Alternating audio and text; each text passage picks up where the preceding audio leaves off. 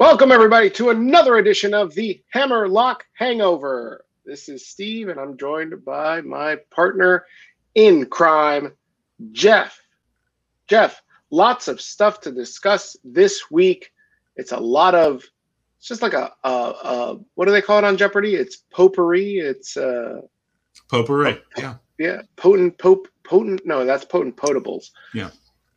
It's just a plethora of just news, people retiring, people jumping ship to other places, showing up on other brands, lots of news. So before we get into it, let's just thank the audience. Thanks for tuning in to Hammerlock Hangover. This is episode 34 by my count. If it's wrong, I don't know. Blame one of us, I guess. I don't know. Nobody's keeping track. It's all right. Yeah, right. I could be like episode 99. People will be like, it's great. Episode 0, it's great. Or who gives a? So yeah, thanks for listening, and you can find us on the Wrestling Soup Network. So thanks to the Wrestling Soup guys for putting us on their network. A fabulous network, lots of great shows to listen to. The Rational Rage Network has us on as well. Great network to be on. You can also catch Evil Dose. That's Jeff's, what do we call it? Alter ego? My birth name. That's your my Christian name. Your Christian name. There you go. Mm-hmm. You can find Evil Dose over on the Rational Rage Network. And even on the Wrestling Soup Network. Garden of Doom is on the Wrestling Soup Network. You're damn straight it is. That's right. All right, let's just jump in to all the stuff that we've got to cover. Hold on a sec. Hold on. I didn't realize this podcasting thing could cause a sore throat. Ouchie. I retire. I can't even scream at my kids. I want to spend more time with my family. And I want to do things that really make me happy. Ouch. Wow. I think what Jeff is alluding to is he's taking shots at Leo Rush. What? Who? Leo Rush, you know Leo. Is that the young man from Canada that did Subdivisions? He's the young man that was with the Lashley fellow a couple years ago. The kid that Elias made fun of, yeah. Yeah, he's the one that Mark Henry got into it with. Yeah, it's nice that they made up and then he retired. That's fabulous. Listen. He's got injured in his one appearance at Double or Nothing with AEW. Apparently, he tore his AC joint in his shoulder. It was originally reported as a knee injury, but I think people just assumed ACL. I was one of those people who assumed that. It sounds bad. I feel, I don't wish an injury on anyone. But this is about the third or fourth time he's retired within the last 2 years, and he keeps coming back. So, it's sort of like the boy who cried wolf, and, we'll see.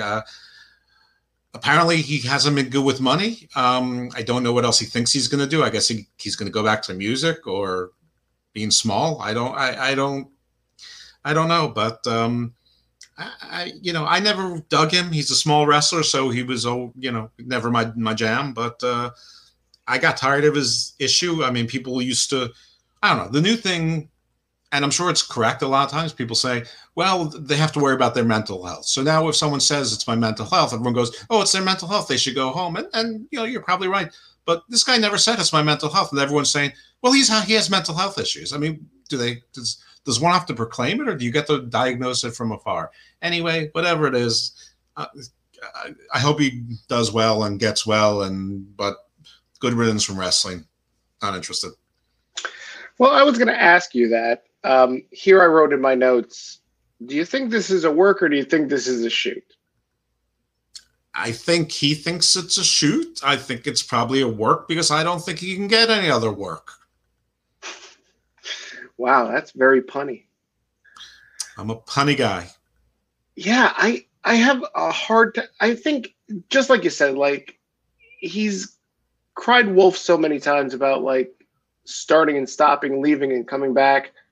And this is no knock on his mental health or or whatever reason he's provided for leaving wrestling, whether that be WWE or insert indie wrestling promotion here, he's always like left, come back.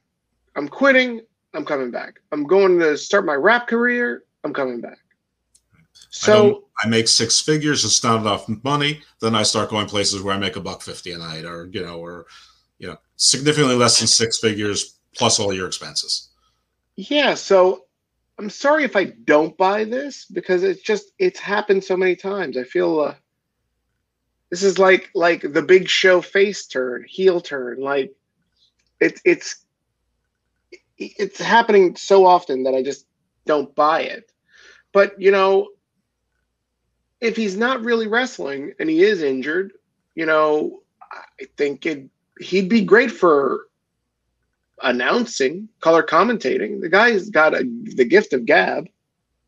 What are your thoughts on that? Manager also, and the kind of manager like Bobby Heenan was, who occasionally took bumps. Absolutely, but why not come back to WWE for that? They'll pay him well. He'd get some sort of insurance, I would imagine. I'm not sure about the announcers, but I mean, would you hire him? I wouldn't hire him. He's completely unreliable. I mean, and listen, he has, to my knowledge, he has never said anything about mental health, but everyone is diagnosing him with something. Maybe he's just difficult. I'm difficult. I mean, so maybe I have mental health issues. I don't know. But if you're WWE and you already had Mauro Ranallo, who, had issues and it was difficult and that was a PR nightmare, why would you venture into this? Why would you go once bitten, twice shy? I mean, are the announcers really that important? I don't know. But he could do it somewhere else, but does he want to? I mean, I think he believes this. I think he believes that he has a career in music. Maybe he does. I heard his music. I've heard worse. Now, sadly, I've heard better, and some of the better was Enzo's. But I'm not really a judge of modern music, so what do I know? I still think Redbone "Come and Get Your Love" is the greatest song of all time. So of course I'm right. But no, Marvin Gaye is the best. But I don't know. Yeah, I don't know. I don't know what to say about Leo other than hey man, do you, buddy? Do you? And we'll see you when you come back. Yeah, probably. But I'm happy enough if we don't see you. But I hope you're fine. Let's talk about other retirement news. Earlier this week, Sean Ross Sapp reported that AOP has called it quits from wrestling. I'm a little confused by this one as well, because apparently one of them, we've spoken at large about my inability to remember which one is which in a tag team. You can chalk it up to ignorance. You can chalk it up to whatever you want. But it's across the board, whether you're FTR, at some point at the Rockers, I couldn't get right. That was early on in the 80s, but that's neither here nor there now. I don't know Akam. I don't know Razor. I don't know which one is which. They can't use those names anymore anyhow. I hear you. One of them posted on Twitter that they're not done and was punching a bag. I guess he had one of them. I can't remember which one. It has an MMA career. He was really good at MMA, and was supposed to be a big shot, but then decided to pivot to wrestling. How do you feel about AOP? You miss him? Go ahead. Do you miss him? Yes, I always missed them. I never understood why they were released. I think that they had a lot of potential. I liked them. I mean, two big guys. I didn't think they were the next coming of the Road Warriors, but I thought they were good. And yeah, I do miss them. I've always missed them. I don't understand why a tag team has to both retire. They're two individuals. To my knowledge, they're not actually related. One of them, I'm pretty sure, is from Quebec, and the other one, I'm pretty sure, is from, I think, Albania. So I doubt that they're related. So I don't know. I'm sorry that they're retiring. I was wondering why they haven't been working this past year or so. Maybe they just didn't want to do it. Maybe they weren't good. Maybe they just looked good in suits, and could do 3 or 4 moves. I don't know, but I would think that would have been good enough. Maybe COVID did them in. Maybe they're afraid of, that kind of career. Maybe they have other opportunities. I don't know. I don't know enough about it. I didn't even know Sean Ross Sapp reported it. I got my report from Around the Blocks on Mike Knox, who I believe is source. And then you've double sourced with Sean Ross Sapp, who seems to have pretty good sources. But I don't know. I mean, I guess they've been what we call in law constructively retired for the last 16 months anyway. Yes. Yeah. So, yeah, we wish AOP the best in whatever they do, Akam, Razor, or whatever they're calling themselves now. I mean, one of them tore their bicep about a year and a half ago or 2 years ago, so it's possible that never recovered right. I mean, that's possible too. I hope the other one comes back, and I think there's always a future for a big guy. I just don't know which one was the one who was injured. I know the bigger one is the guy from Albania. The smaller one was the guy from Quebec. Yeah. All right, moving on to other news. Again, lots of either retirements or people that were let go showing up somewhere else. We have Mickie James showing up next to Billy Corgan on NWA this week.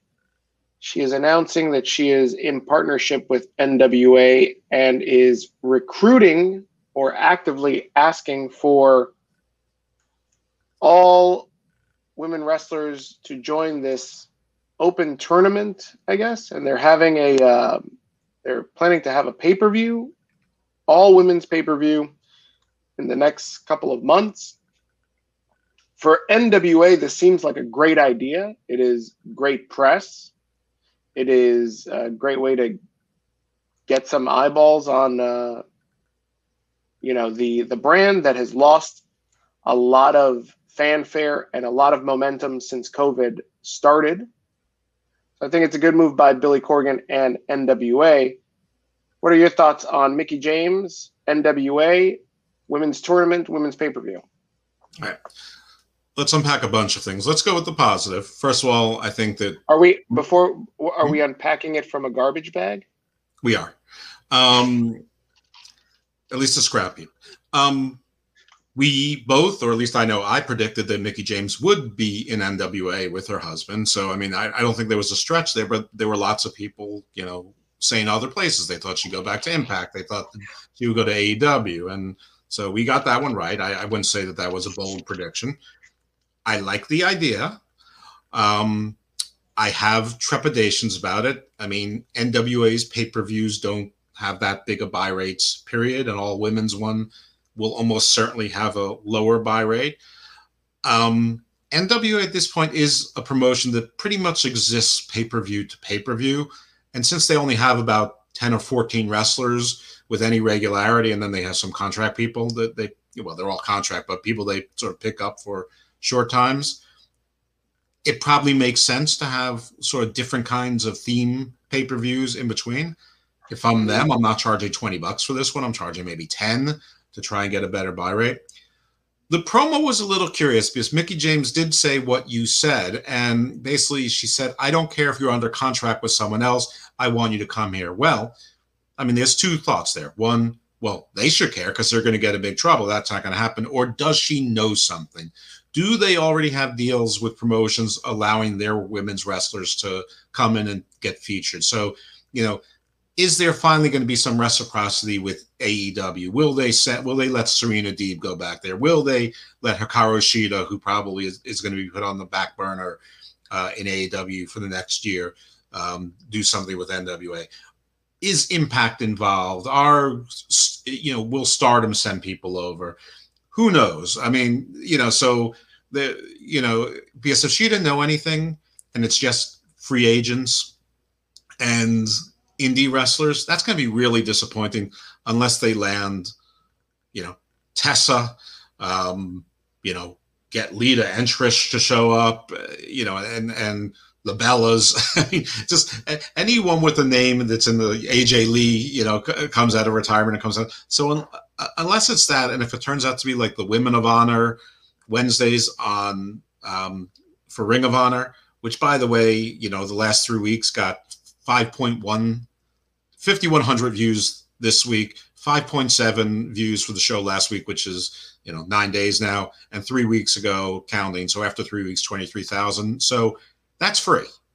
You know, so if they're going to get the same caliber of sort of free agent or, you know, sort of marginal name wrestlers, you maybe get 20, you know, maybe if you get a similar sized audience that's interested in only women's wrestling.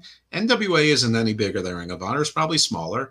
And let's just take the biggest number, 23,000, and say 20% of those people are going to buy a pay-per-view. That's what, 4,600? They're not getting 4,600, but if they're charging $20 instead of $50, what kind of money is that making? I don't know. I just wonder. I mean, WWE sort of got burned with Evolution. I mean, you know, no one bought that. Yeah, I just think like the value is in the promotion, right? You know, here we had, nobody was talking about NWA before, you know, I guess this weekend you were talking a little bit about it because, you know, Camille beat Serena Deeb and everybody's very high on Serena Deeb ever since, I don't know, the recent, 2 weeks of her wrestling. Like, I've seen more people claim that she's one of the best wrestlers in all of wrestling in the last 2 weeks than in her entire career. Now, if you're a real big Serena Deeb fan, okay, fantastic. You can think that way.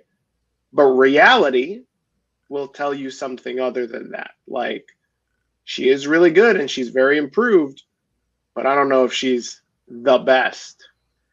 Serena Deeb is a very good professional wrestler, but most of her career she's been a trainer. I mean, so anyone who's saying she's one of the best wrestlers of the last 10 or 12 years really has no idea. I mean, we saw her in the Straight Edge Society where it really wasn't much of a wrestling role. And that was like 10 years. Yeah, when I see her, she's great, but she also just came off a knee injury. So, I mean, you know, maybe that's why. Maybe she's not that durable. But anyway, I mean, you know, I assume, cynical me assumes that Camille winning the NWA Women's Championship sort of marks the end of the AEW relationship with the women's title. You know, maybe they'll mention it, but I don't think we'll be seeing Camille on AEW, and I don't think we're going to be seeing anyone on, you know, on the NWA show. But that would be a surprise. That would be a pleasant surprise if I was wrong. You know, in now that you mentioned that, I heard Camille speaking on Busted Open, and she mentioned that she's not really interested in going from promotion to promotion. She didn't mention AEW, but she kind of alluded to like how things were done in the past. She's more interested in getting into indie settings, like, you know, getting back into high school gyms and rec centers and defending and promoting NWA there, than going to a rival promotion. Well, that's what you and I have heard too. Remember, I mean, you know, you know, we're also affiliated with UPR when we interviewed Shane Taylor Promotions and when we interviewed a couple of the indie wrestlers and when we interviewed the promoter right here. Yeah, they're all proud of when their wrestlers graduate or whatnot, but all of them were like, I want to build my promotion. I want to build Ring of Honor and Shane Taylor Promotions. No, I'm happy with my promotion. You know, I want to build this. I want to build my career. You know, nobody, it's really the fans who are more excited about the talent sharing type things because they really don't historically work out very well, at least in the last 20 years. So, like AEW hasn't, you know, because I guess it was a good way during COVID because NWA wasn't doing anything, right? So it's good for Serena to keep busy. It's good for Thunder Rosa to keep busy. But has their working relationship brought any AEW eyes over to NWA? No. Same thing with Impact. I've said it 100 times. There's no working relationship with AEW and NWA with the exception of the women's title. That is the extent of it. Eddie Kingston walked out on his NWA contract, went to AEW. Ricky Starks let his NWA contract run out, went there. Zicky Dice asked for his release, was denied it, did one taping, let it run out. He's finally appeared on Dark, and he seems very happy about it. There's no relationship. If Billy wanted to share his men's talent with them, he could have. Just like Thunder Rosa got the deal because she's sort of like their hottest thing, and she was sort of saying, "Listen, I'll walk out like these guys, or I'll do my best to promote you, and it promotes my my Mission Pro promotion Wrestling, as well." Yeah. That's the only where where it kind of seems to be working, but from listening to Camille's talk, it doesn't seem like she's showing up on AEW. Mind you, all of the AEW women's talent, with the exception of Jade Cargill, are way smaller than Camille. Like, Camille looks like she could kick pretty much all of the women's roster and some of the men. So Darby Allin, stood toe to toe with Lance Archer and Miro. I mean, big deal. Orange Cassidy is the #1 contender. The Jungle Boy is fighting for the title. Size doesn't matter in AEW. It doesn't matter. Wrestling is stunt dancing. And listen, it's not just AEW. I mean, we were supposed to believe that Daniel Bryan and Finn Balor could stand up to Brock Lesnar. I think Daniel Bryan can. I feel like that's sellable to me. He can't. No, he can't. No, it's not. He's much quicker. He can go just, They're in a ring. He ain't that quick. He can run and do a lot of, like, running knees. No? No. What, Finn Balor can turn the lights on and off. Wow. I don't know. Finn Balor can get all the women who liked his underwear modeling days and swarm you. Wow. That's me doing that. Is that what you were doing? He's turning on the lights. Wow. Yeah, I got to do it. I got to do a verbal cue because you can't really see it on. Yeah, this is a podcast. It's not visual. It's different. Even so, I'm not sure that they would have gotten the reference there. It sort of looked like you were kicking field goals while trying to attract a female frog. How do you know that's my move? That was my move from back in high school. Well, okay. Well, you do have 92 kids, so just be careful. If you keep saying that, the cicadas may flock to you. I am really excited about this women's tournament. I really want to see, like, the names that pop out. Okay, I want to see. It's not a tournament; it's a pay-per-view. It's going to be one night of exhibition matches. I like the idea of it being a tournament. It should be a tournament for the women's title. Are you buying it? Maybe. Depends on the names. Liar. If AJ Lee shows up, I'll buy it. Liar. I'm not lying. I'm being totally honest. Mm-hmm. That was a pregnant pause. I thought somebody was asking me about illegal substances in my pitches. Okay. That's a Garrett Cole joke. All right, let's move. It was very funny. By the way, I saw the NWA When Shadows Fall pay-per-view, and you watched it? I did. How'd you like it? The matches are mercifully short. I will say that. I don't know. I don't know what to say. I mean, what did you think about? Is a big balut. Melina and Thunder Rosa were supposed to be the faces and act a little heely. The big news seemed to be that Kylie Ray had unretired again, so Shio Rush, I guess, is back. Taryn Terrell is wrestling there. JTG actually looked pretty good, but he's 39 years old, but he looked pretty good. He was in a match with Fred Rosser, who everyone knows has been looking good. But this was not a pay-per-view. This was I mean, anyone who paid for this, and is saying, wow, that was a great pay-per-view. They're just money marks for that company. They're just fanboys for that company. And that's fine. I get it. I understand it. But you cannot objectively say that was a great show. It was hokey. It was schlock. And the charm of the NWA being 1983 studio wrestling, I mean, it's nice, but it sort of wears off. It just becomes a different setting after 3 or 4 episodes. So, no, I mean, the main event was Nick Aldis against Trevor Murdoch.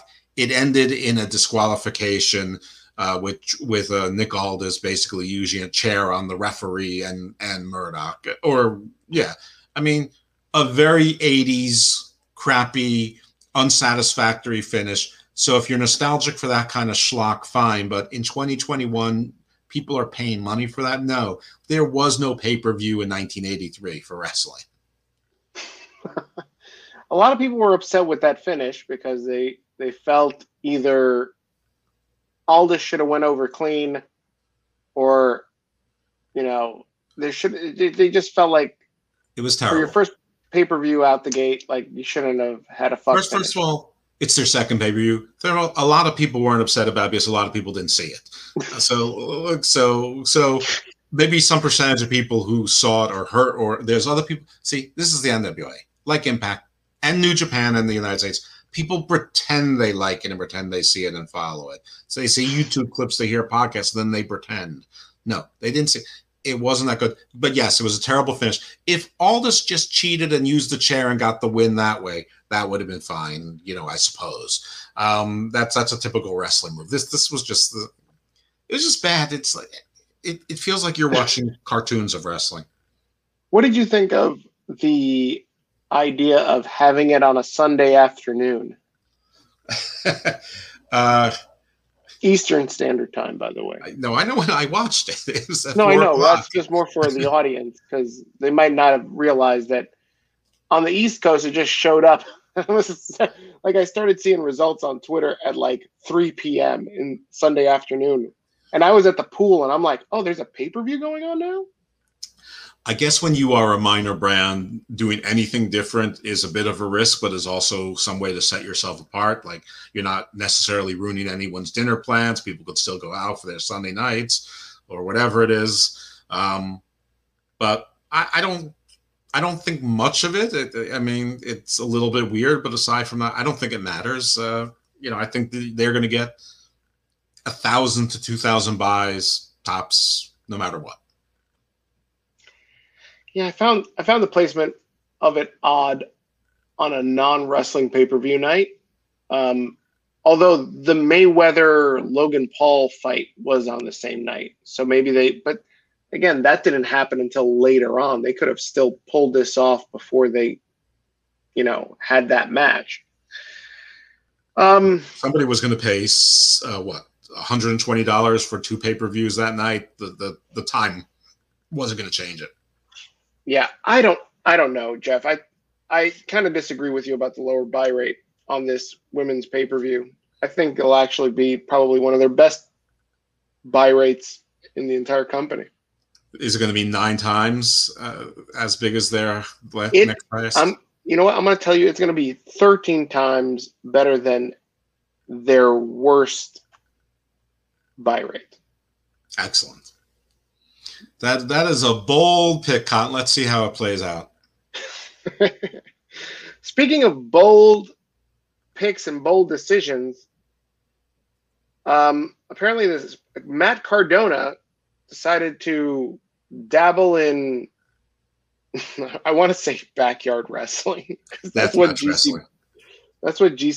is to me, is backyard wrestling. Like, ECW on their worst day wasn't as hokey as GCW. No, it's backyard wrestling, just indoors. So Matt Cardona dressed up as some sort of, I don't know, a druid, the bad guy from Scream. I don't know. He was dressed up as something. He hits the GCW champion Nick Gage with a DDT. People immediately thought it was Moxley because they were like, oh, it's the paradigm shift. But, then it reveals to be Matt Cardona. Big shock, I guess. Why? They've been talking on Twitter constantly. And the reason Matt Cardona could only do one move is because he has a broken orbital bone. So, of course, he can't do anything yet. He's good. So, okay. Go ahead. Continue. Finish your thought. Well, everybody was talking about this too over after the weekend was over. What do you make of this? Like, first off, nobody was talking about GCW. The most they were talking about was because Nick Gage was on Beyond, not Beyond the Mat. What was this? Dark Side. Yeah. Thank you. Dark Side of the Ring. So what are we doing here, Matt Cardona? This is like when, Elizabeth Berkley went from Saved by the Bell to Showgirls, or Screech from Saved by the Bell to porn. It's like you go from like afternoon kids programming into something. It just doesn't. There's a disconnect there. It's almost comical. It's like if they took the actual cartoon character Fred Flintstone and cast him as the next Saw, but it was really the cartoon Fred Flintstone playing Saw in the next movie. I don't know. To me, it's just a bit of a joke. But hey, Cardona's working. Good for him. Nick Cage may very well kill him. Nick Cage. Maybe Nick Cage will too. Nick Cage will show up. I was once almost Superman. You heard my friend David Arquette. Oh my God! Imagine if that's what it's building to. Nick Cage isn't really doing anything. I'm gonna kick your ass, and then I'm gonna be gone in 30 seconds. Oh wow! Look at that. That was a good pull right there. Yeah. Let's move on to NXT. We have NXT Takeover this weekend. So this was the go-home show for NXT. Listen, this Cameron Grimes, Ted DiBiase, and now LA Knight feud, or love triangle, I don't know what to call it, it's been phenomenal. Now you toss in the $1 million belt. Like, they could easily stretch this out for another couple months. I have a bold prediction. I have a swerve that doesn't involve Swerve. Okay. Jake Atlas is being added to this match, and he's going to win. You're right. He's got wins over both these clowns. But where does Jake Atlas fit in this nonsense? He's beaten both Cameron Grimes and LA Knight in front of Ted DiBiase the last 2 weeks. Why are they competing over it? I'd say Ted DiBiase comes in, boys, I love you both. I respect you both. But you remember I've been watching the matches, and you both lost. You both lost to this man. So there's going to be a third entrant in here. And it's official, right, Mr. Regal? War games. No, this is... and listen, Jake Atlas needs something. These other two... LA Knight's a star. Cameron Grimes he's got his little niche. First of all, I love LA Knight and Cameron Grimes together. I think them together as a mismatched tag team is phenomenal. They're so 80s. It's like Flair and gorgeous Jimmy Garvin. I mean, it's both discount versions, like the Wish version. It's very much the Wish version. Yeah, but I like it. I mean, that's okay. No, I love this. I love the vignette. I love all the like the cribs, like the kind of the takeoff of the old DiBiase vignettes where he was in his stuff. Mm-hmm. I love when they're all laughing in the hot tub, and then LA Knight goes, "Okay, that's enough." This was great. I love that he was in a McMansion. I liked his Mercedes sports coupe. I mean, the whole thing was good. The only thing that ruined it was when Doc Hendricks came out and started doing the promo for it. Because my God, it looks like someone's had him in like a old, liquor paper bag, for left outdoors the entire winter. I mean, Mingot. I don't understand who is dressing him. Maybe it's him. I don't know. But I don't know who decided to put him on TV. I see him more often than not wearing a lot of purple or lavender. The guy looks like fucking Grimace from the McDonald's crew. Like, he's horrible looking. Like, what is he doing? And then he's always got that fanny pack. What is in the fanny pack? Steroids? What do diabetics take? Insulin? Yeah, that's probably that. I think it's insulin and his tracker. Yeah.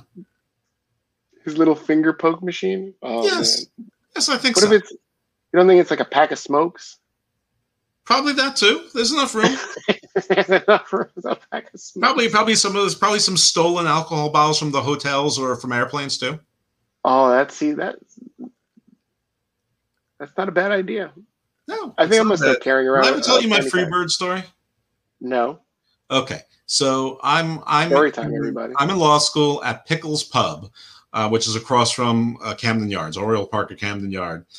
And in walks Diamond Dallas Page. And he's like, hey, can we buy beer here? So the bartender's like, yeah, we'll send you, we can sell you beer. We're a package store. So they sell them 2 6-packs. They bring it in. Then he goes, and then they send in Lex Luger. And he's like, hey, anyone got a bottle opener? And the bar's like, no. So my friend at the time, I'm not going to say his name, but he's like, yeah, I've got one. And he had it on his keychain. And he gives them the bottle opener. And I guess in his mind, he's like, hey, they're going to invite us to party. And they go in and they open the door, and the Freebirds are in there. I think Diamond Dallas Page at the time was managing the Freebirds. And so it's Luger, Page, and the Freebirds. And they're in there. And they're like, hey. And it was, I think Buddy Roberts was long gone. It was Gordy. It was gorgeous Jimmy Garvin and Michael Hayes. And they're like, hey, toast. Then they close the door and they drive off with his bottle opener. The Freebirds horked his bottle opener. You know what? Maybe the bottle opener is in the fanny pack now. Yeah, collector's item. It's an NFT. Speaking of NFTs, earlier this week, apparently the Reddit crowd got behind pushing WWE stock up, and in 2 days it increased like $10. Oh, was that what happened? It was this crowdsourcing thing? I thought that maybe the investment class got wind of real rumors about a sale. No. Well, okay, so I'm not fully versed on all of this, but there's a Wall Street. There's many different Reddit groups for Wall Street stock picking and all that, and the real one is Wall Street Bets. Jojo.com. It's Jojo.com. JojoSucks.com. It's Reddit.com/Wall Street Bets. Now there's another page called Wall Street Beats. And Wall Street Beats was pushing WWE. So in 2 days they jumped up $10. And I couldn't help but think, oh my God, like this is a great opportunity for Triple H to push up Cameron Grimes to the main roster. Like Raw desperately needs a guy like Cameron Grimes. And why not just push him on with his whole Dogecoin to the moon? Like give him the $1 million belt and just have him go to the main roster. So you are predicting Cameron Grimes? I'm predicting Cameron Grimes wins, yes. And he runs out of whatever Yingling Center or the Performance Center or whatever center they're in this week. And he's just going to go straight to Monday Night Raw. I don't see him leaving NXT anytime soon, but I think they're going to continue to have this battle with the new $1 million champion Atlas, who, better than the moon, actually holds the entire Earth in the balance. Wow, I think that is a bold prediction. So then, what is left of Eli Drake then? Sorry, LA Knight. Sorry, LA Knight.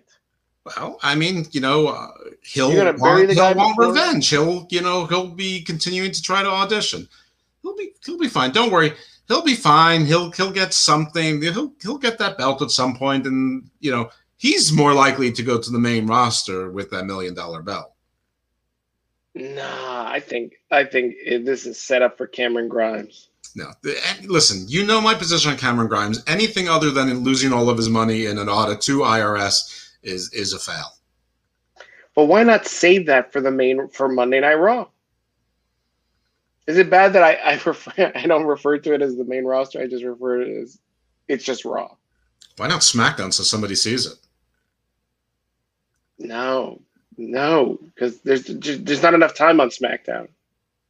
Raw, we need to fill 10. There's plenty of time.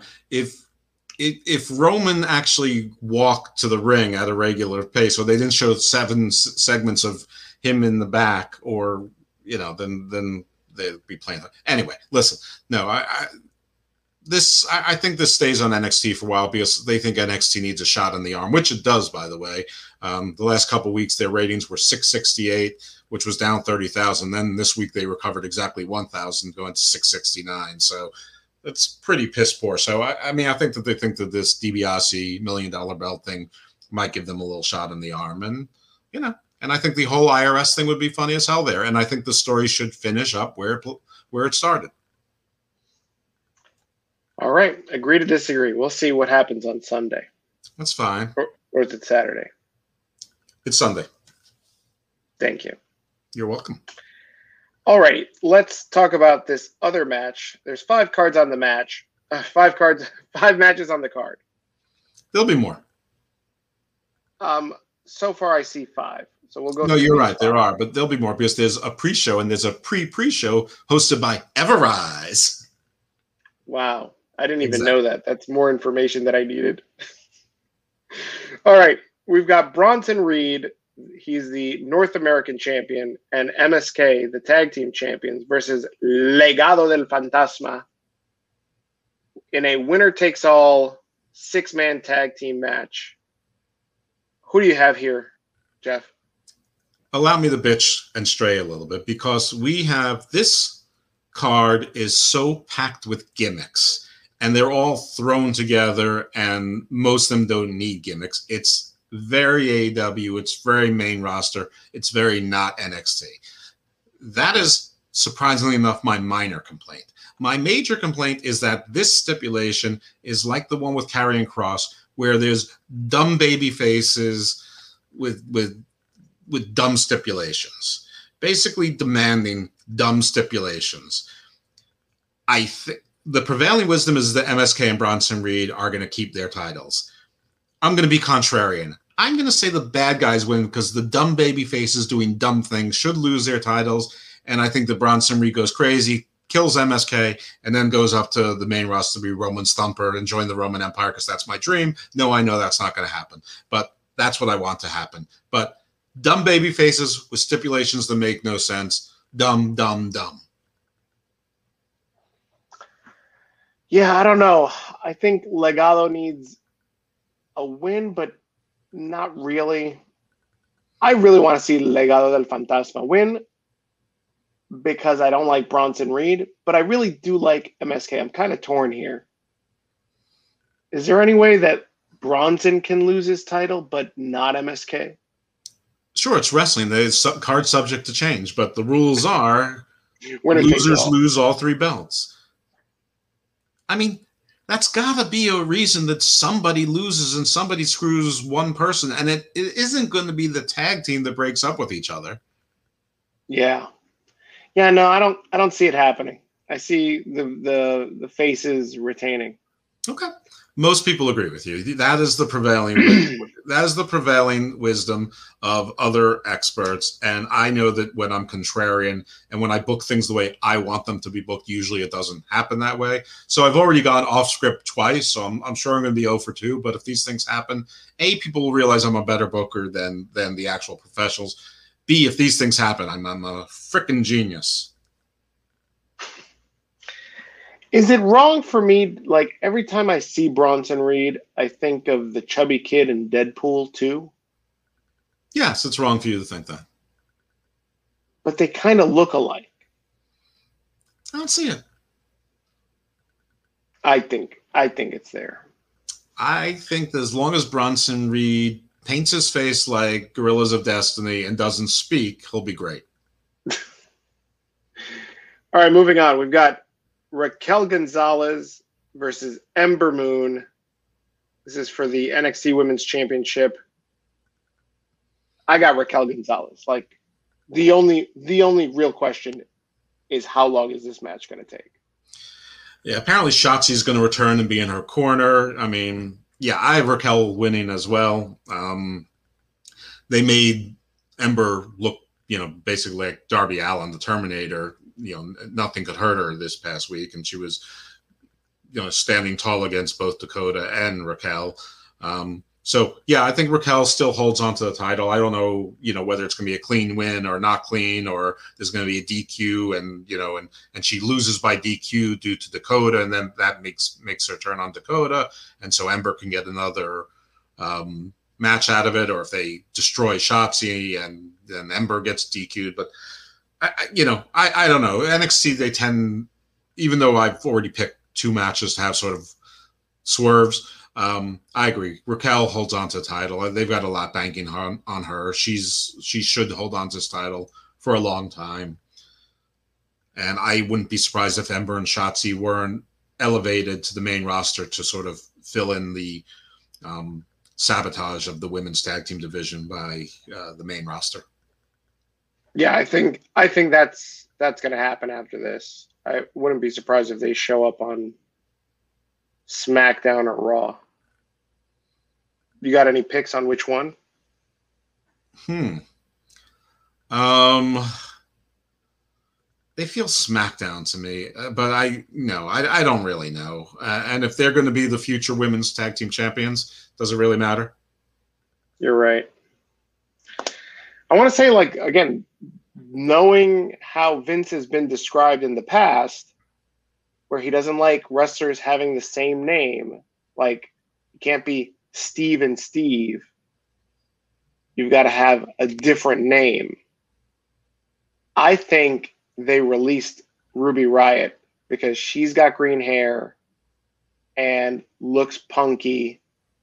And so is Shotzi, but Shotzi is a little more marketable. We talked about this a couple weeks ago, so I won't go into it too much. I think you're right. I want to say another thing on this, because another reason why I think that Raquel is certainly holding, other than the others, is that we saw a backstage sort of dirty look between Raquel Gonzalez and the surprising return of Io Shirai. So I wouldn't be surprised if Raquel is killing them and Io Shirai comes in for the save, even though she's got her own match. I had something else on the one thing on the $1 million belt that I didn't mention earlier, and this is just a fear. I just hope it doesn't get treated like the FTW belt has on AEW. Either if you're going to treat it as like a quasi-real title, at least have it there consistently. And I think they will. I think they didn't dust off that prop for no reason. But I just don't do what AEW did with the FTW title. If you're going to have a make-believe title that you're giving prestige to, treat it like a real title. I think they will, but I think it's also it's a gimmick title. So it's going to stay around just like it did the $1 Million Man. It's going to stay around the waist of whoever wins. I think that's fine, but don't forget about, like, the FTW title's been mostly ignored. Yeah. No, I hear you. So you want to see them, like, defending it? Yeah, I want it to be treated like a title, even though it's a gimmick title. Still something that people want. Let's pretend it comes with a lot of money. Would it be okay with you if, let's say, Cameron Grimes wins it, but all he does is defend it against jobbers? Yes, absolutely. All right, let's talk about. This has got to be the match that you're most looking forward to. This is Mercedes Martinez versus Zia Lee. Yeah, I'm all about this. Of course, I'm picking Zia Lee. And Mercedes is there to put over people like Zia Lee. The only thing I regret is that Mercedes is going to look strong doing it, and there'll probably be some smoke or mist or something from Tian Sha or whatever. I think Mei Yin is her name in the show. Maybe Boa, but whatever it is, Zia will stand strong. Zia will kill and murderize, and Zia all the way. Team Zia. Team Tian Sha. I'm surprised that Io Shirai has returned, and also Zia Lee is in this match, because I would have imagined, with how light this SmackDown women's roster looks, that they would have called up one or the other. But I guess it's not their time yet, so we'll see. I picked Zia Lee as well. She's got the momentum. Where's Sarai been? They made such a big deal about her signing and coming over, and then she's been. You're right. Yeah, she's been doing the Zia Lee disappear thing. Yeah, I don't know. Now that we mentioned Mercedes, let's talk about some rumors with Mercedes. Earlier this week, it was rumored that Ava Marie would be coming back but she'd be not coming back alone. She'd have some muscle with her. And the muscle would be either Mercedes Martinez or Piper Niven. What are your thoughts on that? I don't have any thoughts on it. I mean, I think that Mercedes wanted to go back to NXT, so I'm doubtful about that. I'm doubtful she go back to Raw because of the retribution thing, but I don't know. Whatever. It's fine. I mean, I think Ava Marie or Evolution with muscle makes sense. Hey, give her 2. I mean, at least then it makes it believable for her to win and do her glam thing. I don't have any thought. I don't really care either way about that. I think the Mercedes Martinez should be doing better things, even if she's just an enhancement talent jobber, like, doing what Mickie James could have been doing, or Serena Deeb in essence is doing. I'd rather see her do that than be a bodyguard. But whatever, I have an open mind about those things. I don't understand. Like, we've seen WWE pull, I guess, borrow is the right word, from other previous storylines and previous gimmicks. Like the Lashley MVP one is obviously what they did in Impact. Why not pull from, what's this guy's name? In Ring of Honor, he had the 2 fluffers, the 2 boys. Dalton Castle. Why not steal the Dalton Castle gimmick, but give it to Ava Marie? All for it. All for it, right? It makes sense. I'm even for giving her the boys. Exactly. Like, that's what I'm thinking. They should just give her 2, And you know what? Give her the boys and give her Piper Niven too. Who cares? I like big factions. What's the difference? A whole evolution. The only issue I have with AEW's factions is that there's like 17 of them. If there were 6 of them, I think that was cool. Yeah. Cool. Yeah, this should be our new thing. Cool. Can I make another prediction since I'm going a little bit crazy? All right, go for it. Go crazy. One of the pre-show matches is going to be Bobby Fish against Oney Lorcan. Oh my God. No one gives a fuck about that match. No one at all gives a fuck about it. But Oney Lorcan got the win against Austin Theory for some reason. Bobby Fish got a vignette. By the way, Pete Dunne, did you notice that he was Donald Trump color? I mean, the man was actually orange. Oh. Well, he's been orange. I don't know. I mean, I feel like he's been orange for a while. Speaking of something no one cared about, but did you see that like modified flying Spanish fly by Austin Theory? No, I missed that. Oh, it was a thing of beauty. I mean, I was a little surprised Theory lost to Lorcan, but I mean, I literally called this match the "Someone's Got to Win" match. And I also wrote, no, I'm proud of this. I wrote Mini Cena against Mini Cesaro. but yeah, no, you should check out that modified Spanish fly. That was a thing of beauty. That was an amazing move. Let me see if I can pull this thing up. Hey, I'm talking about wrestling now. Was this was this from the turnbuckle?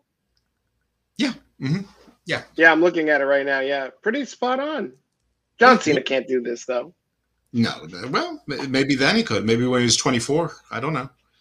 When he was 24, he was hunting people in that show. I think it was actually called The Human Hunt or whatever. When he was Prototype.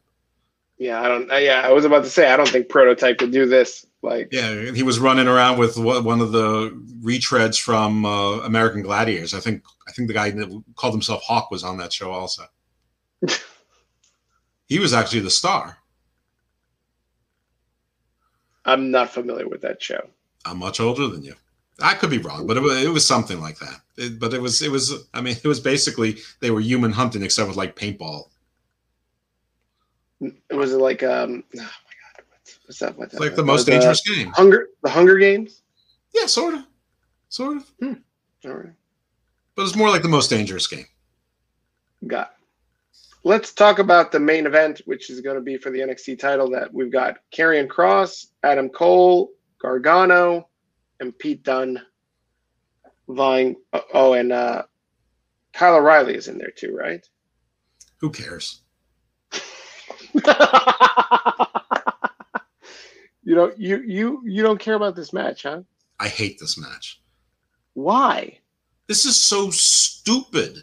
This is another babyface being stupid, and Cross is not supposed to be a stupid babyface. And I get that he's supposed to be so tough and he doesn't care, but nobody turns a one-on-one into a fatal five-way and thinks that's a good idea.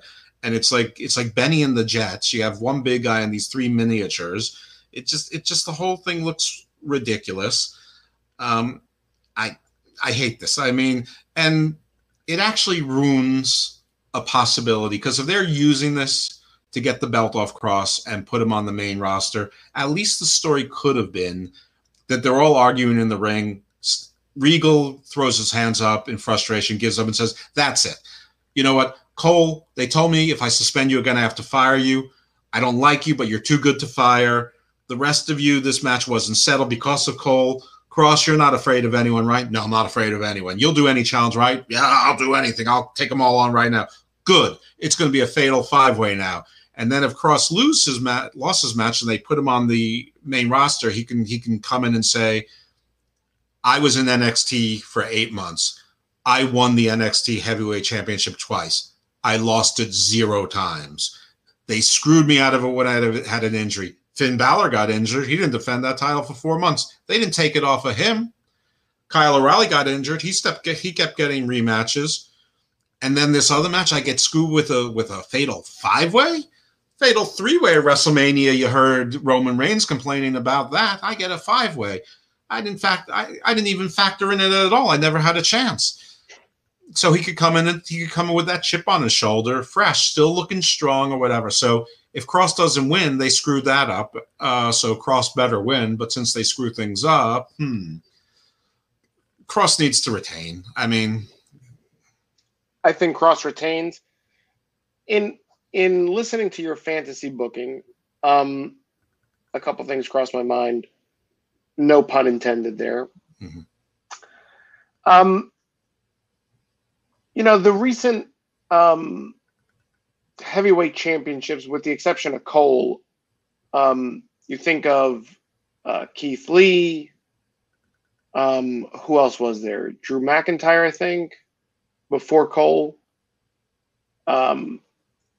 They've all held the title for a very short period of time and then were elevated really quickly.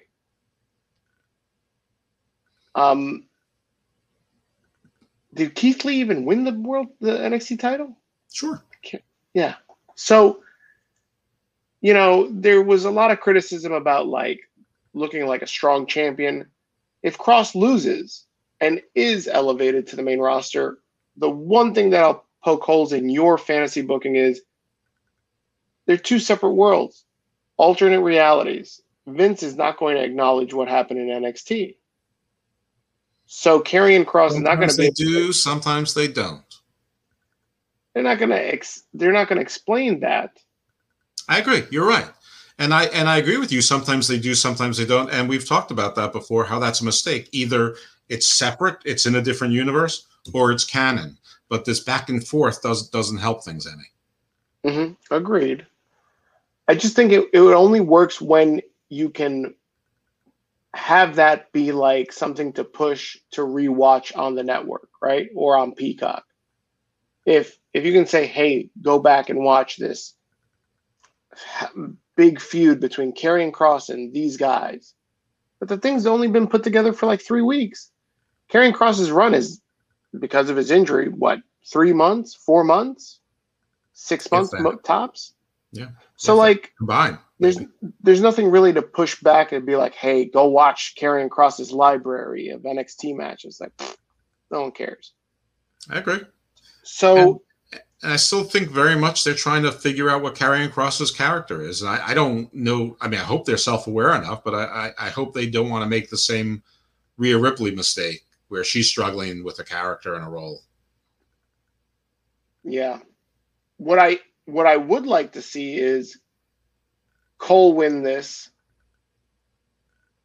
and have Kross chase again. I think I want to see that. I would like to see Cole win the women's championship. Which one? The AEW one or the NXT one? The NWA tournament.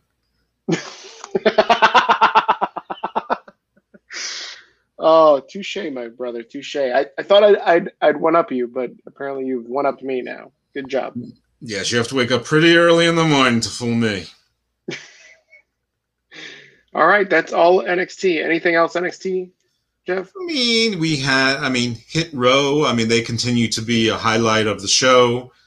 Yeah, why are they not on the pay-per-view here? How come they're not part of this three-way? I thought they were building towards that, but maybe it's too soon. Maybe they're going to have maybe they'll be on the pre-show with Killian and Drake. By the way, there was a great move that was supposed to kill Drake Maverick, but he ruined it by catching his arm on the rope, and it didn't. When Top Dollar was supposed to do almost like a Samoan drop or Death Valley driver on the apron, but Drake caught it too much. But Poppy was on. So Poppy, that's cool. She dropped her 5-track NXT official album live. The Wayettes, for whatever reason, don't seem to like Poppy, especially Candice. Indy's just on about Dexter. Well, Indy doesn't like Poppy because Poppy seems to be like all infatuated with Dexter. Well, Dexter brought her a picture, and then Poppy gave her a hug, and Indy walked in on them and got upset about it. But Candice was already anti-Poppy. Breezango is talking about Walter and Imperium, so maybe Breezango and Imperium is on the pre-show, but I have a feeling that's going to be for regular card.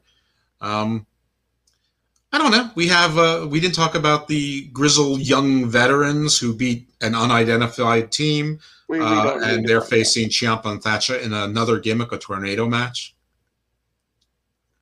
We don't need to talk about this unless it's a bull rope match. Okay, well, I'm going to go with the faces because nobody cares about the grizzled young veterans, and there is some care for Thatcher and Ciampa. See, you can't even remember them. No, I can't. Listen, you stole my gimmick of thinking all these people could be in a bingo tumbler and you could just, shuffle machine and you could just pick out any one of them and form any one of 5 or 10 tag teams. Yeah, that's exactly what happens in Vince's mind. This is exactly what's going on. He's not wrong. Who needs a tag team? Well, that's why it's so frustrating when he breaks up teams or gets rid of AOP. Or I know you don't like them, but Heavy Machinery, because you couldn't confuse them with Player 1 and Player 2. So it's okay to have a couple Player 1, Player 2 teams, but when all 6 of them are completely interchangeable, that's not a thing. It's not a good thing anyway. Otis was the funny one. Tucker was just dead weight. The point is that you did not confuse them with FTR, who you didn't confuse with the grizzled young veterans, who you didn't confuse with Imperium, who you didn't confuse with Lorcan and Birch, who you didn't confuse with Ciampa and Thatcher. I could keep going. I'll even Dane and Maverick, you don't confuse with the other teams. Well, no, because you can obviously tell that which one is the superstar and which one is dead weight. That's why these tag teams work, because they are a unit. If one of them outshines the other, then there's no need for a unit, because why be in a tag team? No, it's not because you couldn't tell them apart. You knew who the Rock and Roll Express were. You knew who Hawk and Animal were. I can't tell you which one of the Rock and Roll Express are. You know what? Ricky Morton was the one with the mullet. You know what, Jeff? To me, if I think about it, they both have fucking mullets. What are you talking about? If you exchanged half of the Rock and Roll Express with half of the Freebirds, I couldn't tell which one, unless it was Doc Hendricks. I will give you Arn and Ole. I couldn't tell it because they're brothers. I'll give you that one, but Tully and Arn, you could tell the difference. No, even Arn and Zbyszko, you could tell the difference. Arn and Eaton. Midnight? Not from the north. Not from the north. The Freebirds, you could tell the difference. No, you couldn't. Yes, you could. Nah. The Von Erichs, you could, because they were like Russian nesting dolls. You had Kerry Big, you had Kevin Middle, and then the next ones were small. And they got progressively smaller. If they were all together, yes. But if they were separate, you couldn't. Well, they were together because it was the Von Erichs versus the Freebirds. Oh, I was thinking you were looking at WWE. No, the Von Erichs were a while ago. No, I know that they were a while ago, but what's his face? Texas Tornado was in WWE. Indeed, he was with one foot. There you go. But that's all. Listen, as long as you're wearing a boot, no one knows. No, they didn't know, and when he finally revealed it, they were rather amazed, and by a few reports, Colonel De Beers threw up in the locker room. Well, listen, maybe he shouldn't have had so many De Beers. Womp womp. All right, let's move on to WWE. Lots of backlash and I'm not talking about the pay-per-view. From Monday Night Raw, SmackDown was good, but it was kind of like a rehash of ongoing stories with Roman and the Empire and the Usos. But everybody was upset about this. Shayna Baszler being scared of dolls, punching a doll in the face, then Alexa getting in the mix, upset that her doll got mushed in the face. Jeff, what are your thoughts on Lily, Shayna Baszler, Alexa's feud? I think it's all good for business. It's all great for Shayna. Shayna hasn't been doing shit. Like, she was part of a tag team. She was the tag team champions for a long time. That's great for Shayna. Now everybody that was hooting and hollering about, what is Shayna doing? She's wasting her life in this tag team career. All right, she's back to singles, and she's matched up with Alexa Bliss. What's so wrong here? Absolutely nothing. This was the best part of Raw. It was the only part that was entertaining. The second best part of Raw was Jackson Riker got a haircut. The third best was the interplay between Randy Orton and Matt Riddle. The rest of it was unwatchable. Okay, Lashley's girls. Listen, this is you can't make you can't replace two dudes with five girls. Well, actually, you can, because who's not going to make that change? Who's not going to swap two guys for five girls? Shayna Baszler would. There you go. Listen, in all seriousness, I actually didn't mind this. Of course, I never mind the supernatural stuff. And if you're going to go with it, go with it. I like the spooky stuff with the dolls in the mirror, but not in the room. Cool. And everyone's like, how are they going to resolve this? How are they going to resolve this? And it's not believable that Alexa can do that. A, she's possessed. So, wow, we already had this discussion like probably a half hour ago about believability in wrestling. People invoke it when they want to, and they don't invoke it when they don't. I'm the only one that invokes it consistently, and I'll give a pass on demonic, but here's the way you get around it, okay? An easy way. And this is not Jeff crazy booking. This actually sort of makes sense and is probably where things have been going anyway. Bliss, and with Lily's assistance, gets Nia back under her spell, and then Nia and Baszler feud, because they're the ones who are supposed to be feuding and breaking up anyway. And the thing with Reginald's just stupid. So if Bliss gets Nia under her spell, then then you have Nia and Baszler, and that makes more sense. Nia is sort of like her Frankenstein. I love it. I can co-sign with that. I've been very critical on this show of any type of supernatural gimmicks. I can't stand this shit. You hate it. But I can tell you, as someone that hates that sort of stuff, that this is all par for the course. There's no difference between Lily, The Fiend, The Undertaker, Skinner. All of it is chalked up to like just nonsense and buffoonery that you find in wrestling. Like, it's Undertaker can't shoot fucking lightning. Liar. He can't turn on the lights. He obviously can. Kane in real life can't shoot fireballs. He completely can, and he has. So I don't understand why he can shoot so much fire that when he came back to the Saudi Arabian tournament, Vince had to give him a fire truck for his city. Papa Shango didn't really practice black magic. You shut your mouth. You shut your dirty mouth. Shut your dirty mouth, you whore. Yeah. Your whore mouth. This is ridiculous. This is par for the course, guys. I don't understand why everybody's up in arms about this is bullshit. How is she afraid of a doll? Like, it's all par for the course. I don't understand why everybody's all upset.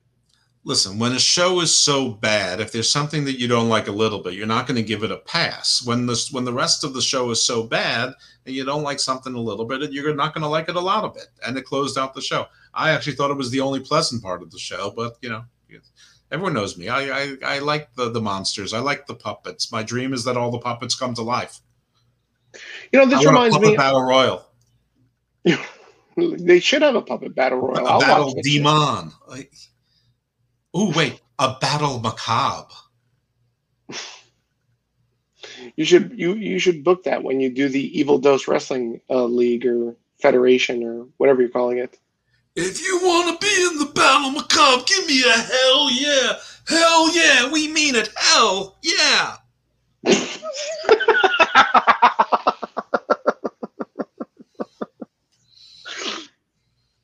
Oh my God, Jeff. You're too much. I know. Let's this reminds me of something that Triple H said earlier today, and he was asked on this NXT media call. Oh, I thought you were hanging out with him again. About how we hang out, we chat. You having lunch? We Zoom. When you were working out together.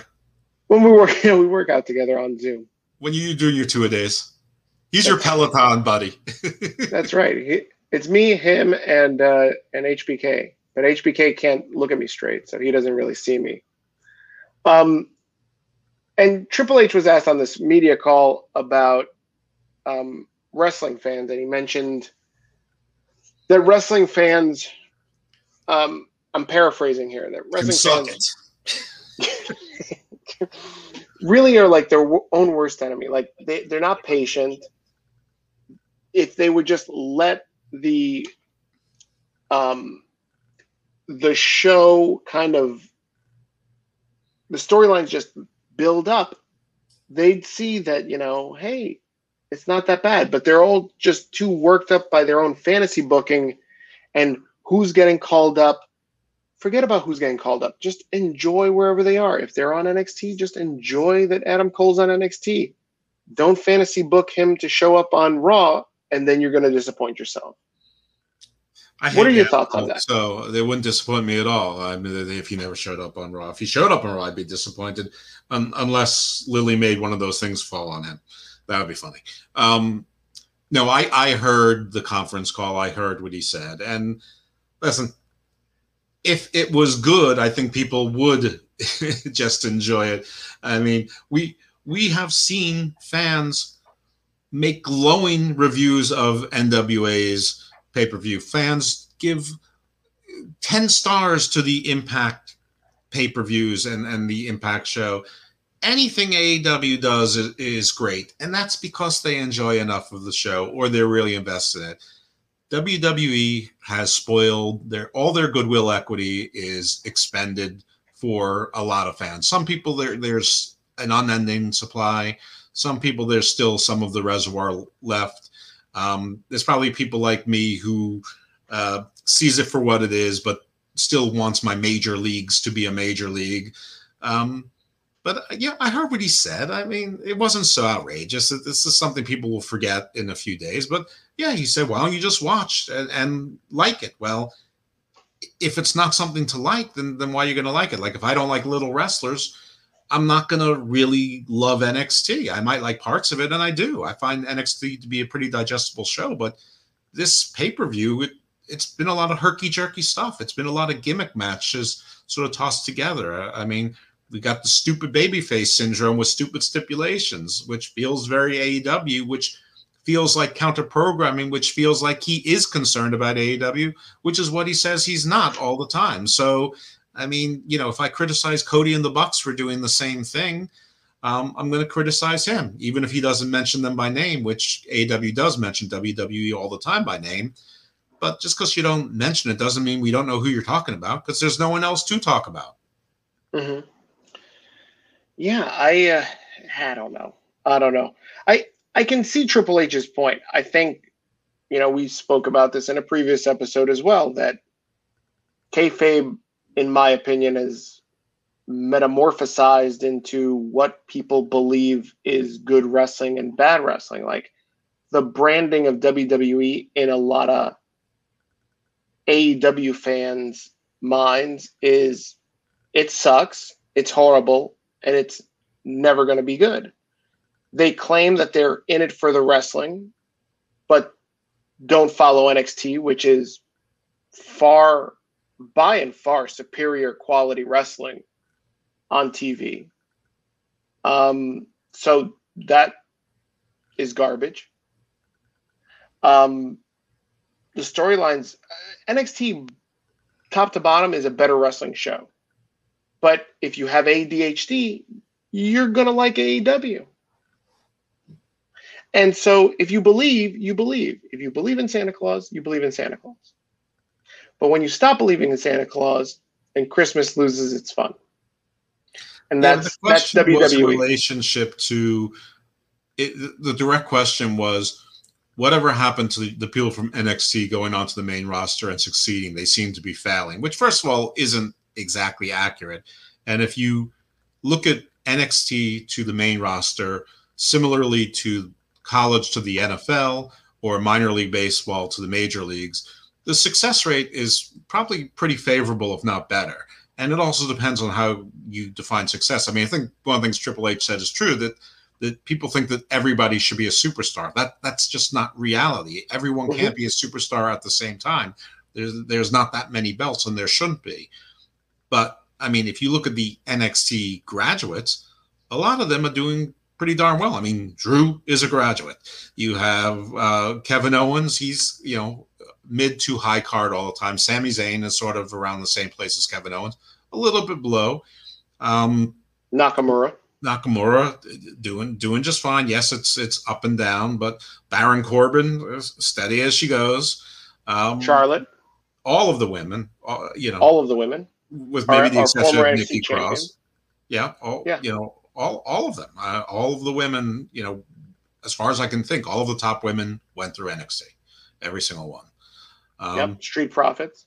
Even some of the ones people didn't like. Lacey Evans, people didn't like. She went through NXT and had some, the Street Profits. So, I don't really know what people are talking about. If they look at it, it's probably a 50% or higher success rate. They're just not all champions all at the same time. And if they were, they complain about that too. So, I don't know. It's like complaining that like Warhorse should have won the TNT title. No, he shouldn't have. No, but he should have. Because he's Warhorse. Exactly. And then and Orange Cassidy should have the TNT title, and Miro should have it, and everybody should have it at the same time. You get a title. You get a title. You get a title. Yeah. Yeah. I don't know. I'm not sure listen, I agree with some of what you said about AEW, and I agree with some of what you said about NXT. I think they are different products. I mean, he's right. Nobody watches anything to like it anymore. But guess what? If you want to be treated like a sport, well, listen to sports radio. I mean, if you're a Mets fan, what happens on Mets sports radio? Oh, great. The Mets injury season started again. That means the season started again. Okay, we just wasted $90 on Cespedes. He sucks. The manager should be sucked. The team should be sold. Thank God the team was sold. New ownership's team still sucks. I mean, and not to pick on, the Mets fans. What team is Sam Darnold on? I think he's on the Carolina Panthers now as their quarterback. He didn't want to get vaccinated. Okay, so say what you will about that. People are like, yeah, this is why they suck. They pick a guy. I mean, imagine if there was a vaccine for being able to see a defensive end and a blitz coming at you. He'd take that in a second. This is why he can't make decisions. I mean, this is sports radio. Everyone sucks. You can always do better. Everybody knows who the draft. Everybody knows this. Everyone knows that. Everyone knows. Yeah, but the difference, Jeff, is like people are loyal to their town and their team. Mm-hmm. Nobody's loyal to a particular wrestler anymore. No one is like. I can sit back and tell you that I'm a big fan of Asuka. And Asuka doesn't need the title or to be in the title picture for me to just be entertained by her. Same thing with Charlotte. Same thing with Sasha Banks. Do I mean nothing to you? Do I mean nothing to you? This entire show was founded on one principle, that we were pro Lashley. Smashley, absolutely. So we are a fan of a team.